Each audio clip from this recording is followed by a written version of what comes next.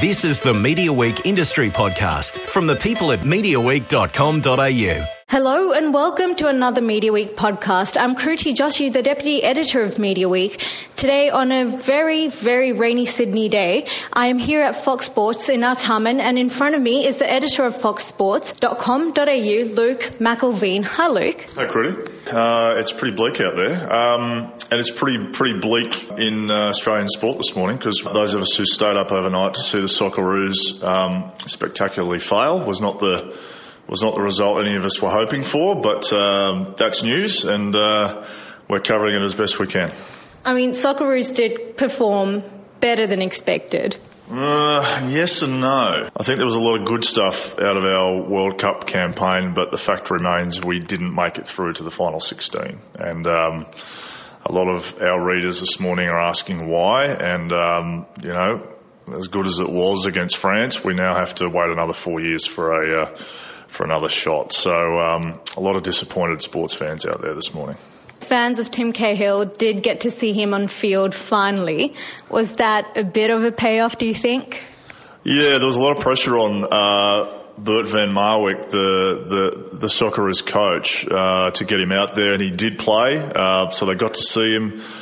But, a lot of the commentary this morning is that it may have been too little too late. He probably should have had a shot against Denmark, and we might have come away with more than a draw, seems to be the consensus. So, yeah, they got to see him, but not even Timmy the genius could turn the result. Last FIFA World Cup question, because the fever's hit everyone. Are you going to be staying up to see any more games from the tournament? Yeah, absolutely. I think Australian football fans, are pretty accepting that the Socceroos are not going to go all the way, although it would have been nice to get to the next stage. But I think, football fans, it's just a great exhibition of football, no matter who you follow. So you saw that goal that Messi scored for Argentina overnight. I mean, the class that's on display when you get down to the final 16, you start to see Brazil, Belgium, Germany, these sort of top nations. I don't think anybody switches off, put it that way. Now, you arrived to Fox Sports in September last year. Before that, you worked at the Daily Mail, news.com.au, some very big names in the Australian news landscape. Since you've come to Fox Sports, have you been watching more sports than you normally did, because it's part of the job? Yeah, probably. My kids would say that, certainly. I've always got Fox Sports on at home. But then again, look, I've been obsessed with sports since I was a kid. So as a journalist, I've always worked in news, tending towards the sort of hard news side, whether it's in digital or print. But when this opportunity came up, I thought, wow, to make a career out of sport is something that I'd never dreamed of. Since I played a lot of sport as a kid, I love sport. I wouldn't say I've suddenly become a sports fan. I've always been a sports fan. But yeah, I've had to certainly broaden the sports that I'm interested in. I'm a massive rugby league fan. I'm a big AFL fan. I love golf. But to be at Fox Sports, you need to really get across all sports, because there are so many that our readers follow, that to service them all properly, you need to kind of sharpen your interest pretty quickly. I talked a little bit about your career just in my last question, mentioning that you were at News Corp and Daily Mail. That's just a part of your career. You've had quite a long and distinguished career in media. Can you run us through how you started and how you've come to be at Fox Sports? It's a bit of a journey. So I started at News. I had my whole career at News, and left to launch the Daily Mail as the editor there. So apart from that sort of 4-year stint, I was always at News. I started as a copy boy. They don't exist anymore. I think I'm not sure legally they could. So what that meant was basically running around the newsroom, delivering mail, getting the editor's lunch, taking copies of the paper over to the pub for the senior editors to see the first edition. And there are a whole bunch of us who did that, and I've still got some great mates at News who started that way. So these are before the days where you had to walk in with a journalism degree. You basically, had to walk in with an ability to talk to people and ask questions, and then you would learn on the job. So that's how I started, and then I was lucky enough to get a cadetship on the Australian. So I've always had a love of the Australian, and still do, because that's where I got my first start.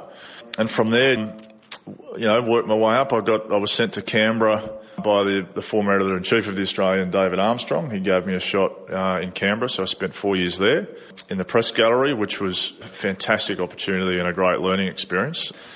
And from there, I moved to the Telegraph after that, and came back to Sydney to work with Dave Pemberthy, who was the editor of the Telegraph then. And then, from there onto news.com, I thought, the way the media was shifting, I thought, I wanted to get some digital experience under my belt. I also love and still do love the immediacy of online news. The ability to pivot really quickly has always appealed to me. So, news.com, and then from there, the Daily Mail, which was a whole new experience. It was my first experience in a sort of startup culture, starting something myself from scratch. It was an enormous amount of work and energy needed, but, I had a lot of fun there too. None of all the career moves I've made, whether at news or elsewhere, I've always felt were the right moves, and I've just enjoyed myself and learned. When someone Googles your name, clicks on an article, something that comes up over and over again is during your time at news.com.au, you led the website from being ranked number 3 in Australia to number 1. What does it take to be most visited news website in Australia? Well, you know what? I reckon in media, any sort of success you have, the first thing it requires is having good people around you. And at news.com, we had a great team, and they still have a great team there now, and they're still number 1. So, it requires not one person, but a team with different strengths. What I try to bring to a site is an understanding of who the readers are. You need content that cuts through, that people are going to talk about, that doesn't sort of blend in with the huge amount of online content available to everyone every day. You're competing with Facebook, you're competing with Google. You need stuff that stands out. One of my early editors used to say to me, if you stand in the middle of the road, you get run over.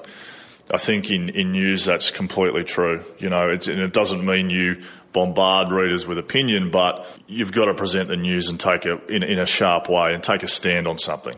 Tell them what you think. Don't just tell them what every other site is telling them. And they can either agree or not agree. But in my experience, they'll usually click, and they'll usually want to know, why you've taken a particular position.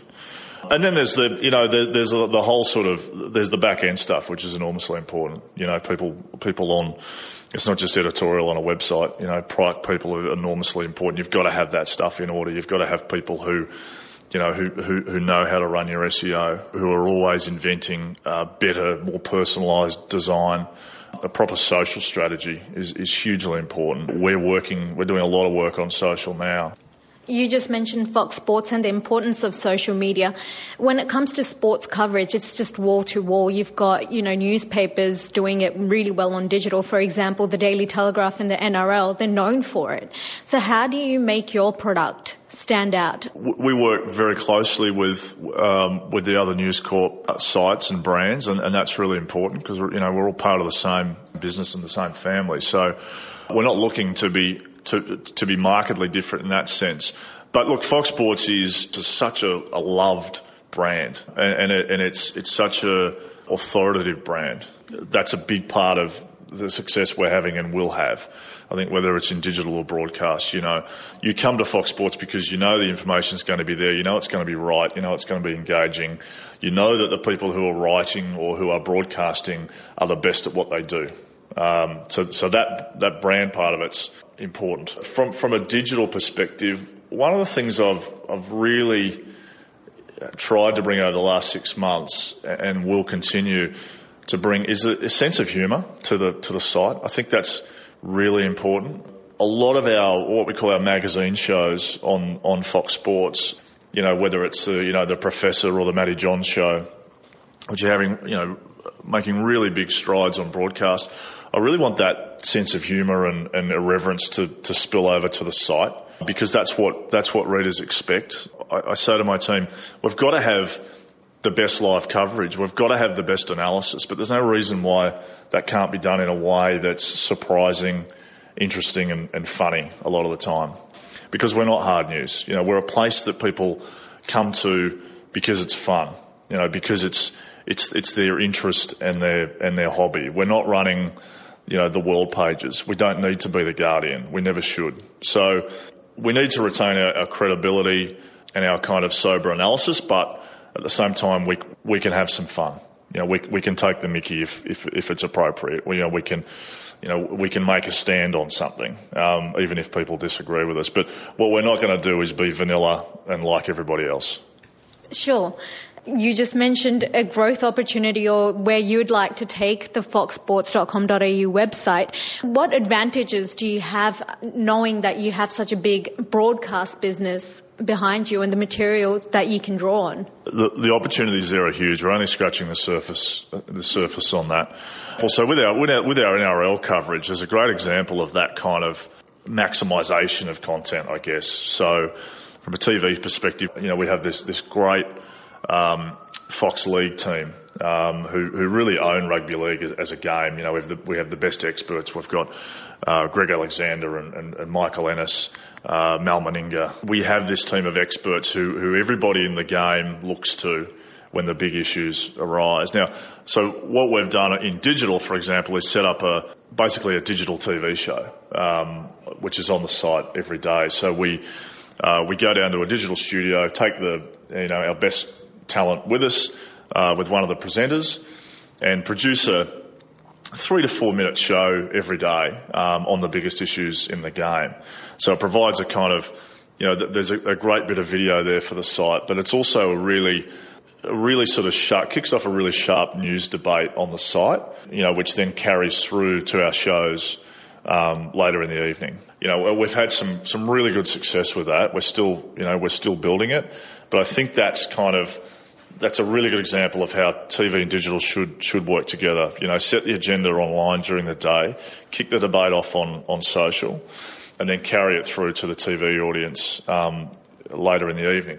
Now, when it comes to cricket, I can't go into too many specifics about some of our cricket innovations, but it will be along the same lines. It will be using the best of our cricket talent. And we've got the biggest names. We've got Gilchrist and Warne and Mark Waugh. These are guys who are, were huge figures in the game when they played, but in their media careers, they're also known for having strong views, and they're the most respected voices in the game.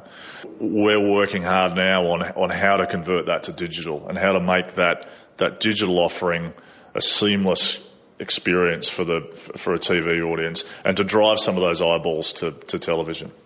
You just mentioned the cricket. That was one of the biggest wins for Fox Sports earlier this year when it won the broadcast rights with 7 from 9.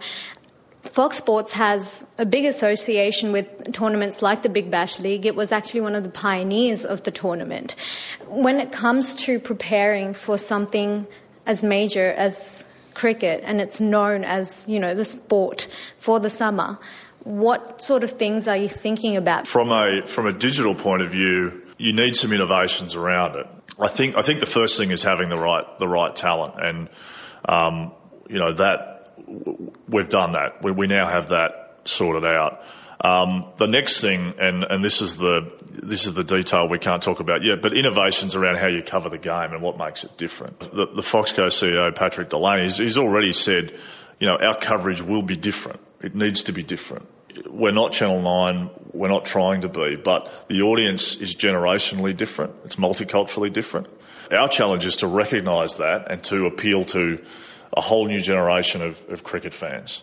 Now, from a digital point of view, it'll be live blogs, it'll be interaction with our commentary team. It'll be using that talent to write for us and to get instant expert opinion on that. A lot of the talent we have has an enormous social media following.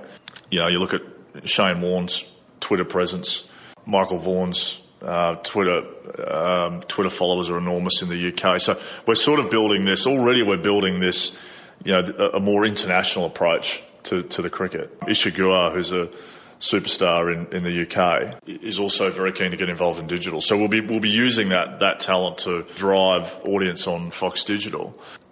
Steve Crawley, our head of television, who was at Nine for many years, is right across from a TV point of view how to present this game differently. The cameras we use, the angles we use, the stats we use, the graphics we use, all of that will be seamlessly fed through digital. So, we aim to have a sort of multi-screen experience. The ideal for us and where we need to be is to have every Fox cricket fan sitting there with their phone or device and the digital team providing them with extra content that makes the TV experience even better than it will be. I mentioned earlier, Fox Sports actually shares the rights to the cricket with Seven. In terms of digital, is Seven a competition? Yeah, of course Seven's a competition. I mean, Seven's a very different product.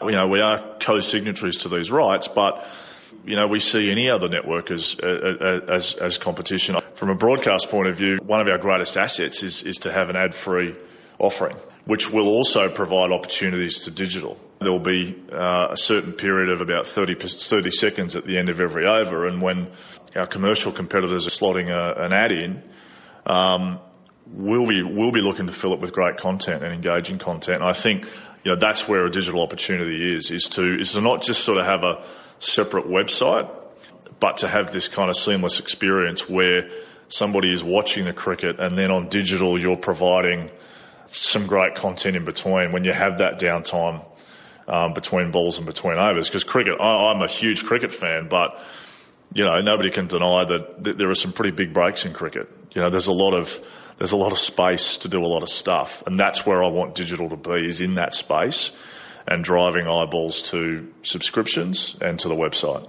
Now, going back to your career at Mail Online, there are a couple of allegations about the title. So there are a lot of allegations that it's a sweatshop or, it rips off content and stuff.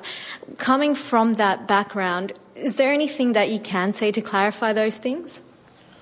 Look, not particularly. I think, the Mail Online can speak for itself. I had a great time there. There are some great digital journalists at Mail Online. The business model is, I don't think Mail Online has ever tried to hide from the fact that it goes for scale and size, and to do that, its business model is to aggregate. Is to present readers with the best of the web. But I also think, I think a bit of that criticism's overblown. At least the Australian site, when I was there, we broke a lot of stories on a daily basis. So it's not all aggregation, but it's certainly part of the business model. But look, I'm not there anymore. The Mail Online's a big player and can speak for itself. Sure. When you left News Corp for Mail Online, there was a bit of a controversy coming back to News Corp, because you said you've had a long career here and it's almost like home for you professionally. What was the feeling like? Oh, you know what? It was like I said at the time, it was just sort of like coming home. News Corp's very passionate about what the company does, and everybody, whether it's in Fox Sports or the Australian or the Telegraph, everybody gets up and goes to work every morning feeling part of a team and wanting to do their best. I think that's the best part of the company. That's why I wanted to come back. It does have that sort of family culture. But look, in terms of coming back, people couldn't be better. I felt instantly kind of back home. As somebody, a senior News Corp person said to me shortly afterwards, I said, we can stop fighting now because you've got the right jersey on, which was a nice sporting analogy.